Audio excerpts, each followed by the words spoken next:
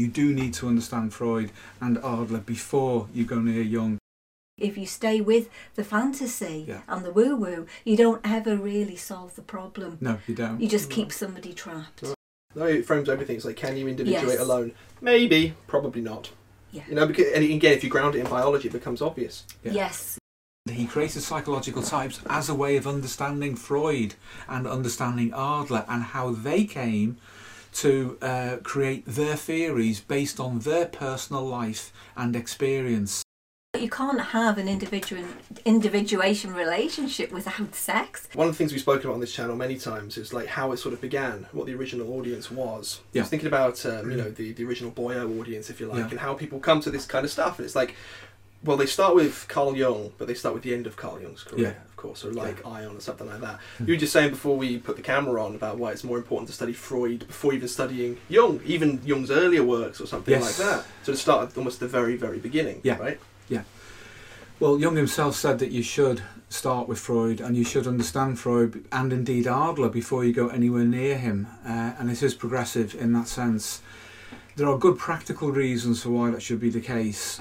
If you avoid doing it, it will cause problems in your understanding. So let's just get that absolutely clear. You do need to understand Freud and Adler before you go near Jung. Jung is decontextualised if you look at him without looking at the other two.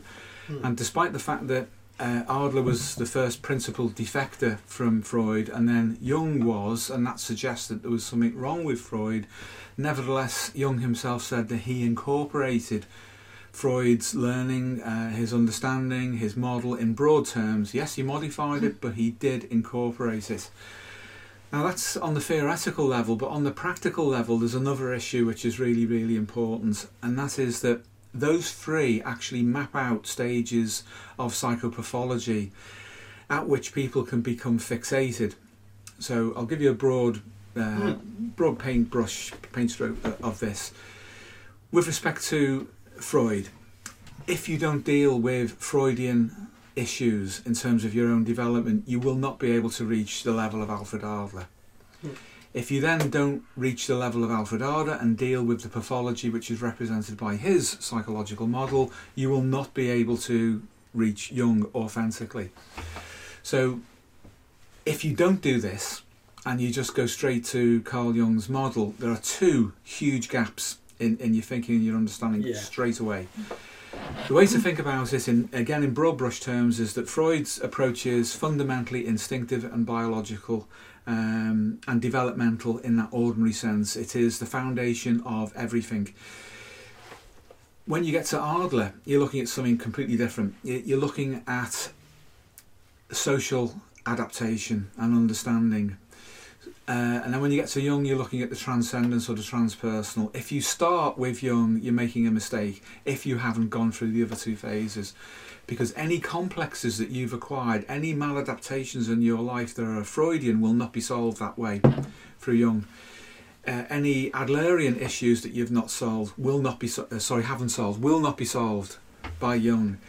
It's anticipated that you've understood and gone through those phases of development before you get to Jung. So that's a hugely important issue which is not commonly understood or appreciated, but it should be. So if we're talking about, say, first of all, the Freudian stuff, would you say that's fundamentally then your psychosexual development and the familial constellation? Yes, it's that, and it's also the general idea of libido as well, and a ceiling that people might have. I mean, Paul and I have met plenty of people who have basically Freudian issues of adaptation. Yes, are you thinking of one couple in particular? Well, that's an example that would illustrate it, but this particular woman was so Freudian in her needs and in her character and her personality that she would never, ever, ever in a million years get anywhere near understanding Carl Jung at all. It wasn't going to happen. I know who you're thinking about, so it wasn't going to happen.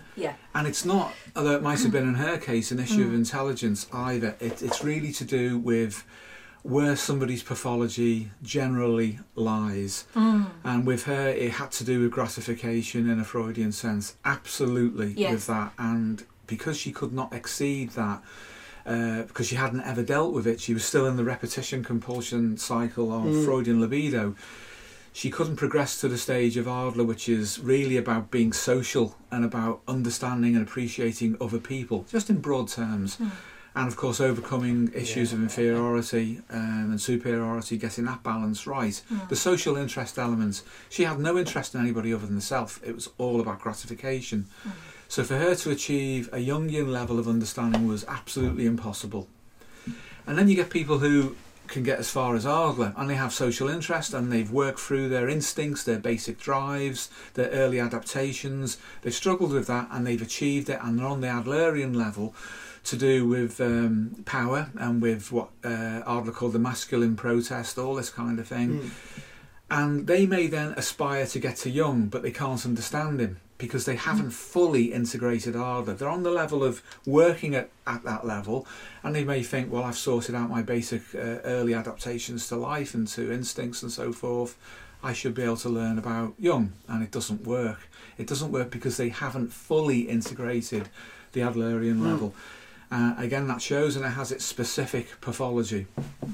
And then you get people who start with Jung, and they're full of Freudian and Adlerian psychopathology, and they try to tack Jung onto that when that's not been completed. It just doesn't work. The Freudian complexes are still there, or the Freudian drives and frustrations. Of course, with Freud, there's only one complex, the Oedipus complex, but in a broad sense, complexes which are affected and delivered and modulated by Freudian drives. And also they may not have sorted out their sense of inferiority, they haven't developed social relationships properly, and they're trying to go into the transcendent, the transpersonal, the spiritual, and all the other things that the end of Jung's path, the end of Jung's opus was directing itself towards. You even get this in analysts. There are a lot of Jungian analysts out there who are really people who are possessed with, for example, Adlerian pathology. They're interested in politics, they're driven by politics, the power principle runs their life, but they are Jungians, and you can see the gap. It's huge because they haven't resolved that issue, they haven't overcome it, they cannot authentically live out a Jungian approach to life at all. So. Yeah, well, the couple I think you were thinking of, you were working with the gentleman concerned in a Jungian way. Yes. But he clearly still had Adlerian pathology. He did as well. He did as well. Yes. He had Adlerian issues, but was insisting on working in a Jungian way. Yeah. And I think as you were suggesting, his wife very clearly had Freudian issues. And it was an interesting case, really, because you could say on the surface that she appeared to have social interest. She was certainly sociable. Oh, yeah. But I think the important point there was that it was all about her own gratification. So it wasn't about getting on with people or relating to people. She actually had problems with boundaries, actually. Oh, very much, yeah. Very much so. And any kind of social interest that she had was purely self-serving. Yes, it was. And we couldn't get her beyond that point because it would have been. Yeah.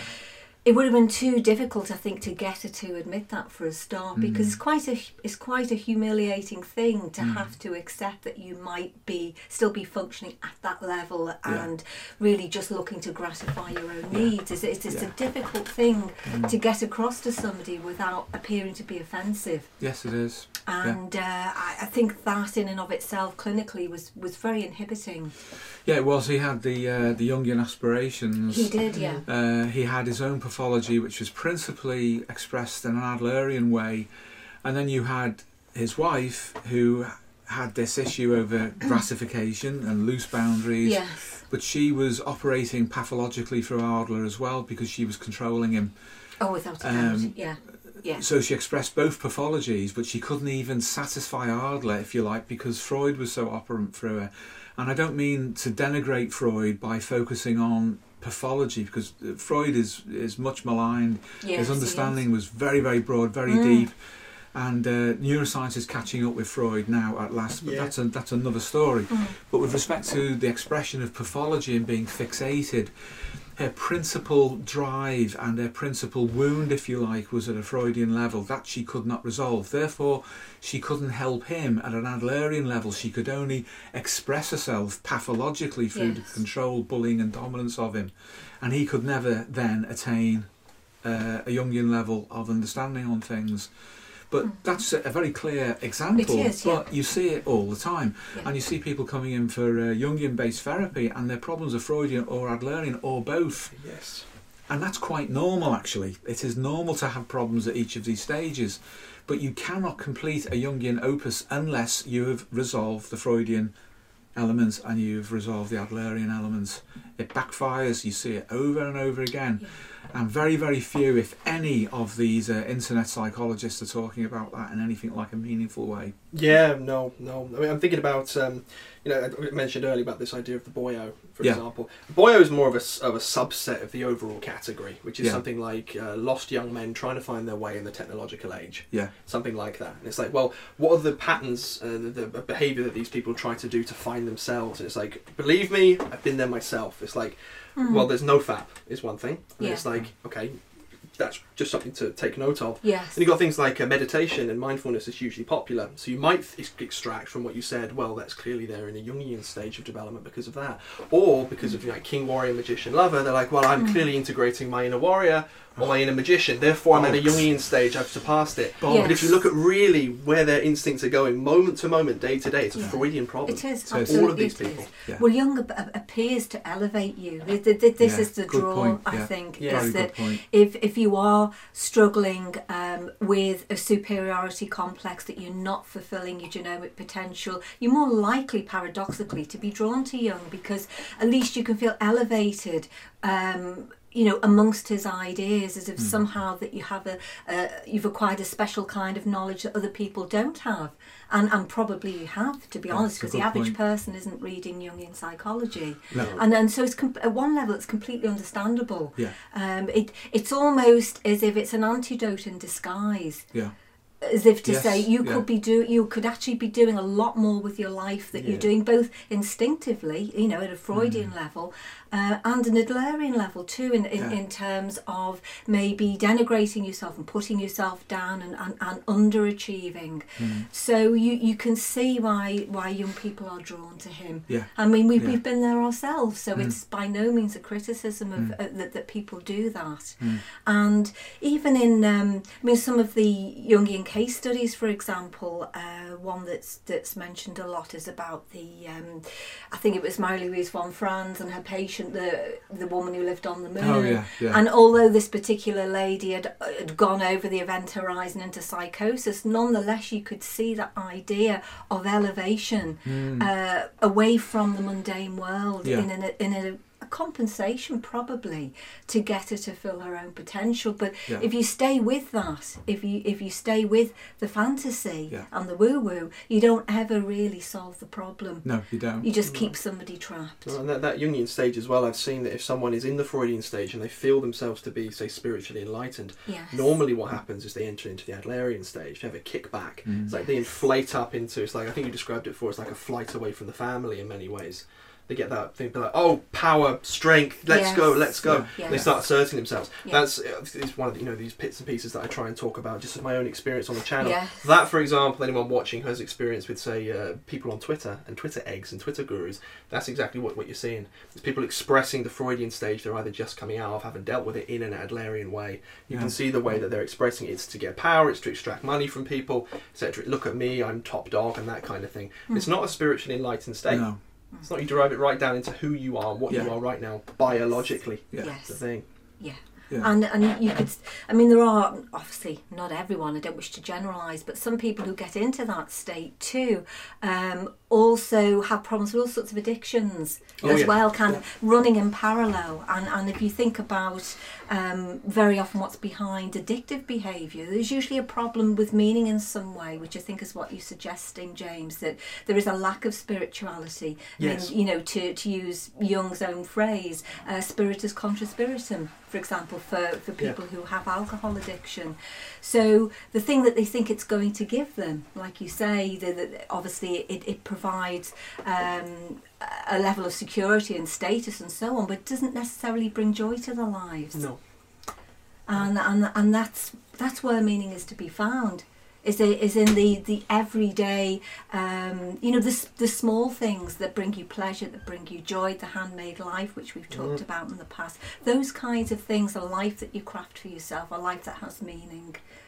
So, as I think you're suggesting, if you get stuck at that, and somehow you feel that it may be that you have elevated yourself in a positive way by increasing your own sense of status.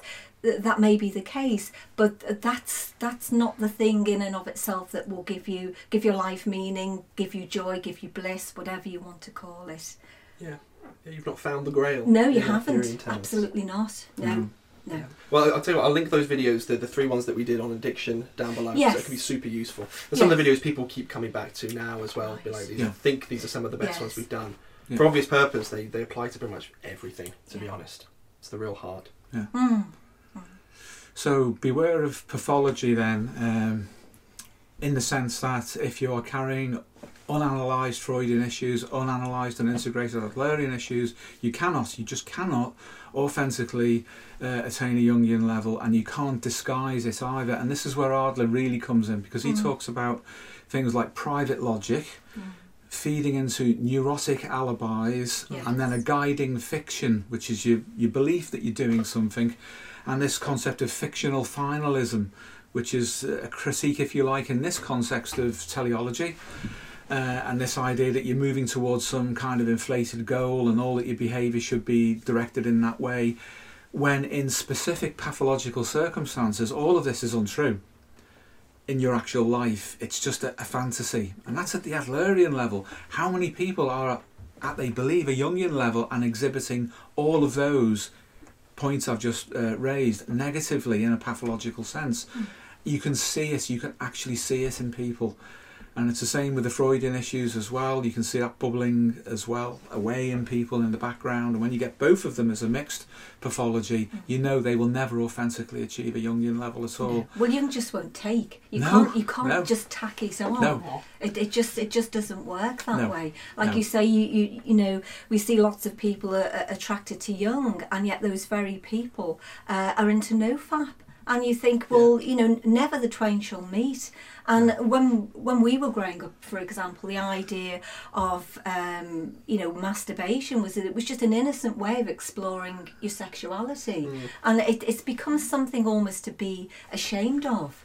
And to dissociate yourself from, and clearly instinctively that's a very unnatural and very unhealthy position to take on things. It is. Yeah, and it's certainly not the Jungian stance, but I get why people would if they start at the end of his career. Exactly. This whole idea of I can imagine, I've spoken to people like it before. It's like, well, I can do active imagination, and I do I draw mandalas and things like that. It's like I'm in sync with myself, with my body. I'm at the Jungian stage, and I've surpassed all these other things. But then when I'm talking to them in therapy, I'll go toe to toe with their complex, if you like, and you can see beneath the eyes like a rage might come out or something like, don't touch this. You see a flash of it. Yeah, and it's like, oh, so this is all basically a show. And as you were saying, like a guiding fiction, essentially. Yes. I'm enlightened, but really you're just isolating yourself off from what you should be doing at this stage of life. It's like, absolutely. When you come to the personal myth, those of you who want to do it, these are the pitfalls that you must avoid. You do have to pass through the Freudian stage.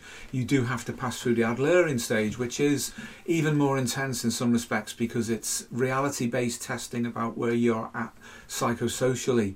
That's what Adler's all about. But the psycho part of psychosocially for Adler is challenge your private logic, challenge your neurotic alibis, those things that defend what your core ideas, your guiding fictions as well, which, if you like, is a kind of a pseudo or a false personal myth.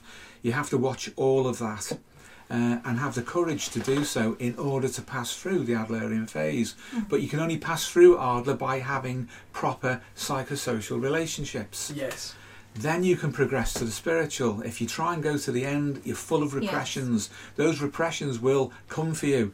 And you will interpret that probably as being the shadow, the dark side. It's the unanalysed bits of you, the bits you haven't integrated, which, yes, define your personal shadow, but you've created that by not sorting it out before you get to that stage. Yep. So the whole point then is to follow it through, and Jung himself was clear about that, but people avoid it. Yeah. Freud first, then Adler, and then if you're up to it, Jung.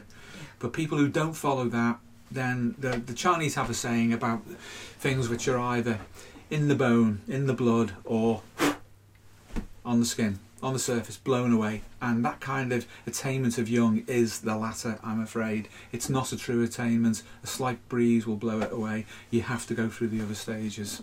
Well, in the context of relationships as well, Steve, we've talked about individuation relationships, haven't we, on the channel a few times. Sexuality has to be a part of that as well. It isn't all about, uncovering archetypes and, working with one another in that way. There has to be a real physical and loving connection as well. There has to be at that biological level. You can't have an individuation relationship without sex. I mean, it's just ridiculous to even think that you could. And we've done a lot of work clinically with couples, and when couples get into this sort of pseudo-equilibrium state that John Destian talks about in his book Coming Together, Coming Apart, the first thing to go out the window is sex. Yeah. And that's usually because of the kinds of projections and transferences that are going on in the context of that relationship, so that the couple involved no longer see each other as they really are.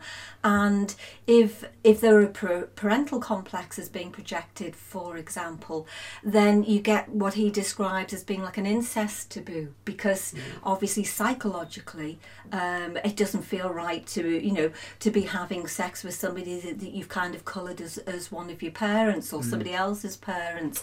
So that's something to bear in mind. But in peeling off those projections and working through them clinically, then you find that couples start to literally, they come close both psychologically and physiologically, sexually, of course, and that's a complete thing then at that point. We're not just, like I say, dealing with people's psychology, but we're dealing with their biology as well, and the expression of it in the context of a loving relationship. So, it's you just cannot take Freud out of the equation. No. You can't. Everything falls down at that point. Yeah. No, it frames everything. It's like, can you individuate alone? Maybe, probably not. Yeah. Because, and again, if you ground it in biology, it becomes obvious. Yeah. Yes, it's why it's like, well, you're drawn to do that. It's where your libido should go. It's why, for example, the image of the anima for a man is a woman. Yes. We've been primed to relate to. It's not simply I am the spiritual man in and of myself, though that is a valid path for some people. It's not like a suite of options you can just choose from and you're independent from them. So no, you've got a path to go through. Yeah. And I guess the psychopathologies cluster around 3 distinct stages. So I don't think we've touched on what a Jungian pathology would be, though, actually. Yes. Someone's at that stage. A Jungian pathology will manifest itself spiritually or pseudo-spiritually, and a tendency towards psychosis. And in order to understand this, and this is a hard message and people won't like to hear it, you really have to look at what happened to Jung, in the same sense that when you want to understand Adler and why he came to his particular views, you have to look at his life, the context of his life and his personal myth. He was born with a physical disability, and he believed that strove him to overcome that inferiority, that organ inferiority as he described it. And out from that he developed his model, which is highly personal in some elements but very general in others. So if you apply Adler, then the best thing to do is to understand how and why he came to develop his model. Then take out the personal elements as much as you can. Learn from it but remove it. What's left is general, applies to us all, and it's very, very good. Same thing with Freud, and sadly the same thing with Jung. Where when you look at him and you want to see what went wrong with him, you're going to see what could go wrong with you if you follow him blindly. And that's really important. If you read Henri Allenberger's The Discovery of the Unconscious, published in 1970, he interviewed people who were classmates with Carl Jung before he achieved his doctoral status. He was such an authoritative work. You'll learn a lot. You'll learn a great deal. And one of those perhaps less than popular facts is that Jung worked with psychotic people for about 7 years. in the Berkholsey Psychiatric Hospital. People who were wildly psychotic, unbuffered by any kind of medication in a modern sense. It was florid, it was all there. And then he left. And then for the rest of his professional life, the next 50 years, more or less, he worked with wealthy neurotics.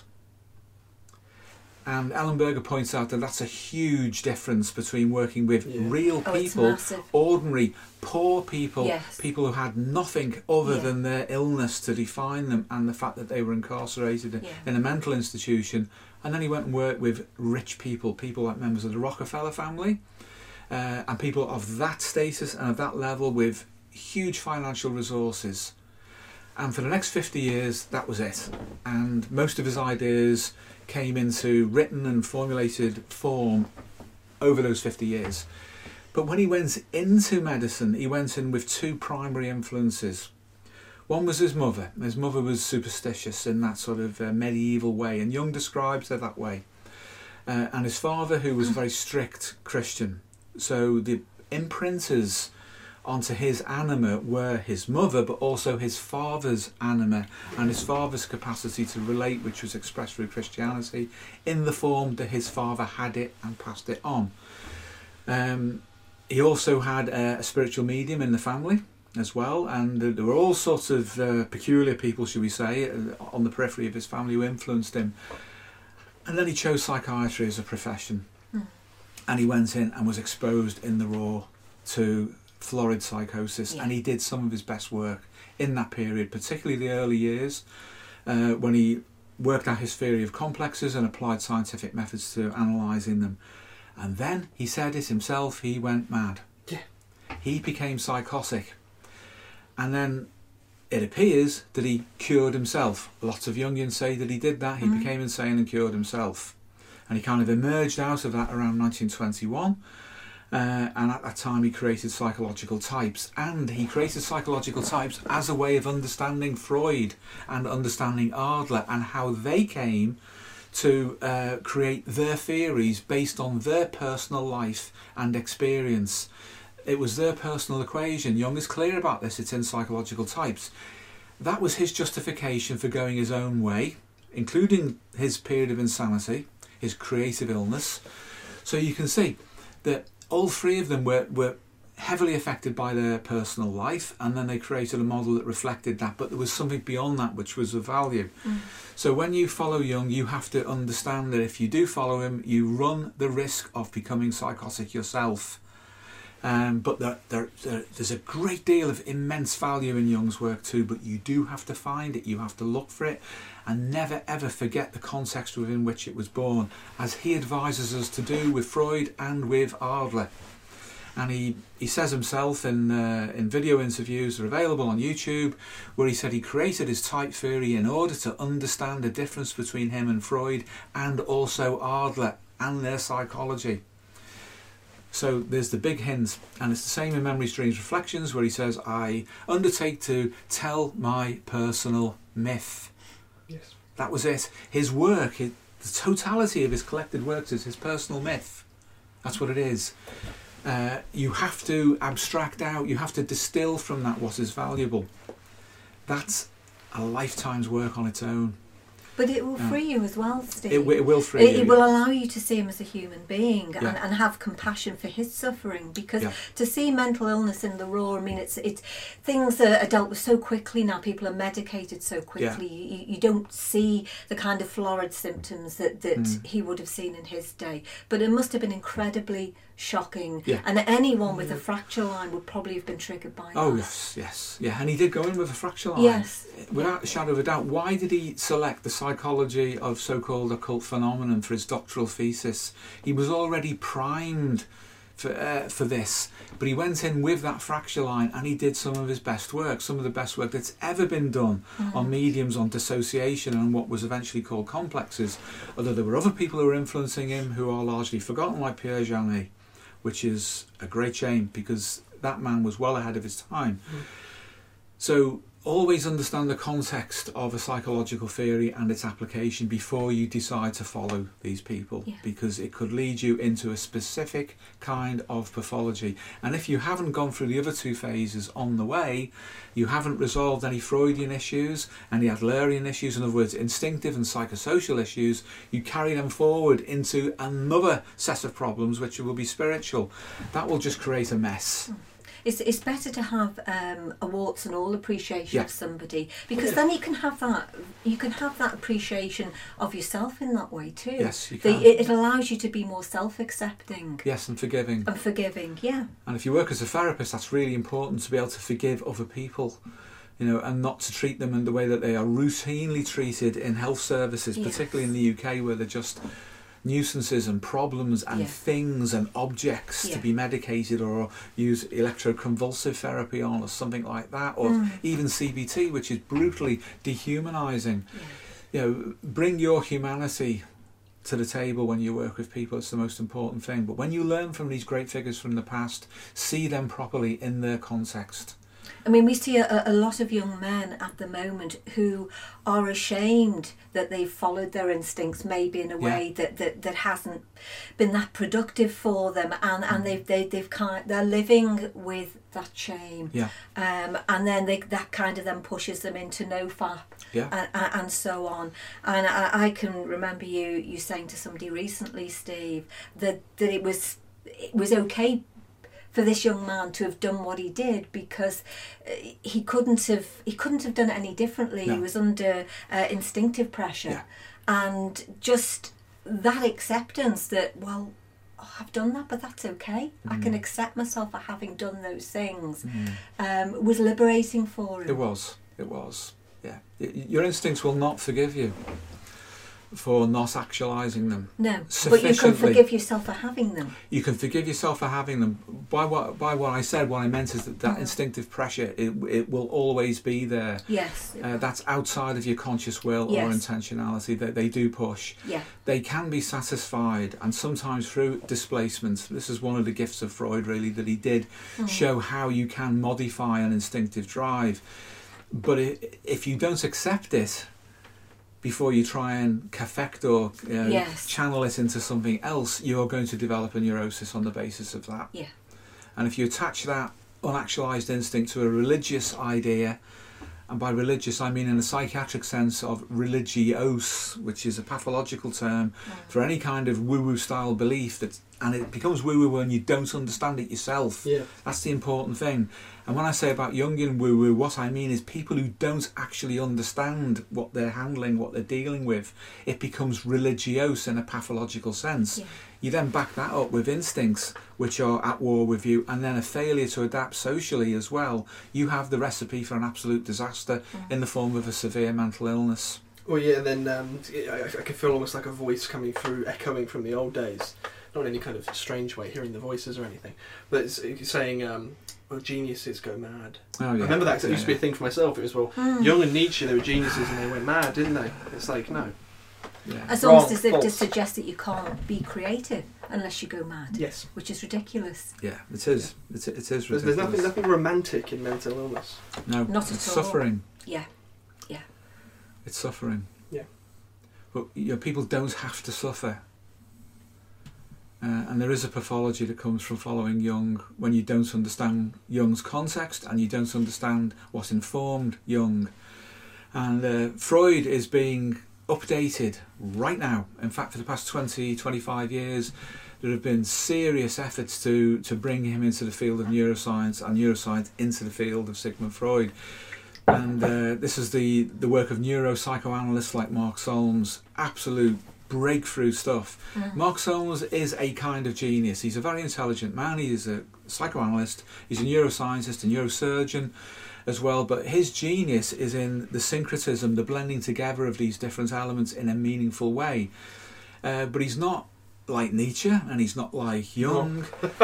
He's an ordinary highly intelligent, creative, academic and clinician who is quietly doing this work in the background. He will move this on. The future is in that direction, the future of psychotherapy, without a doubt. Great things are being learned there, and eventually neuroscience will catch up with Jung.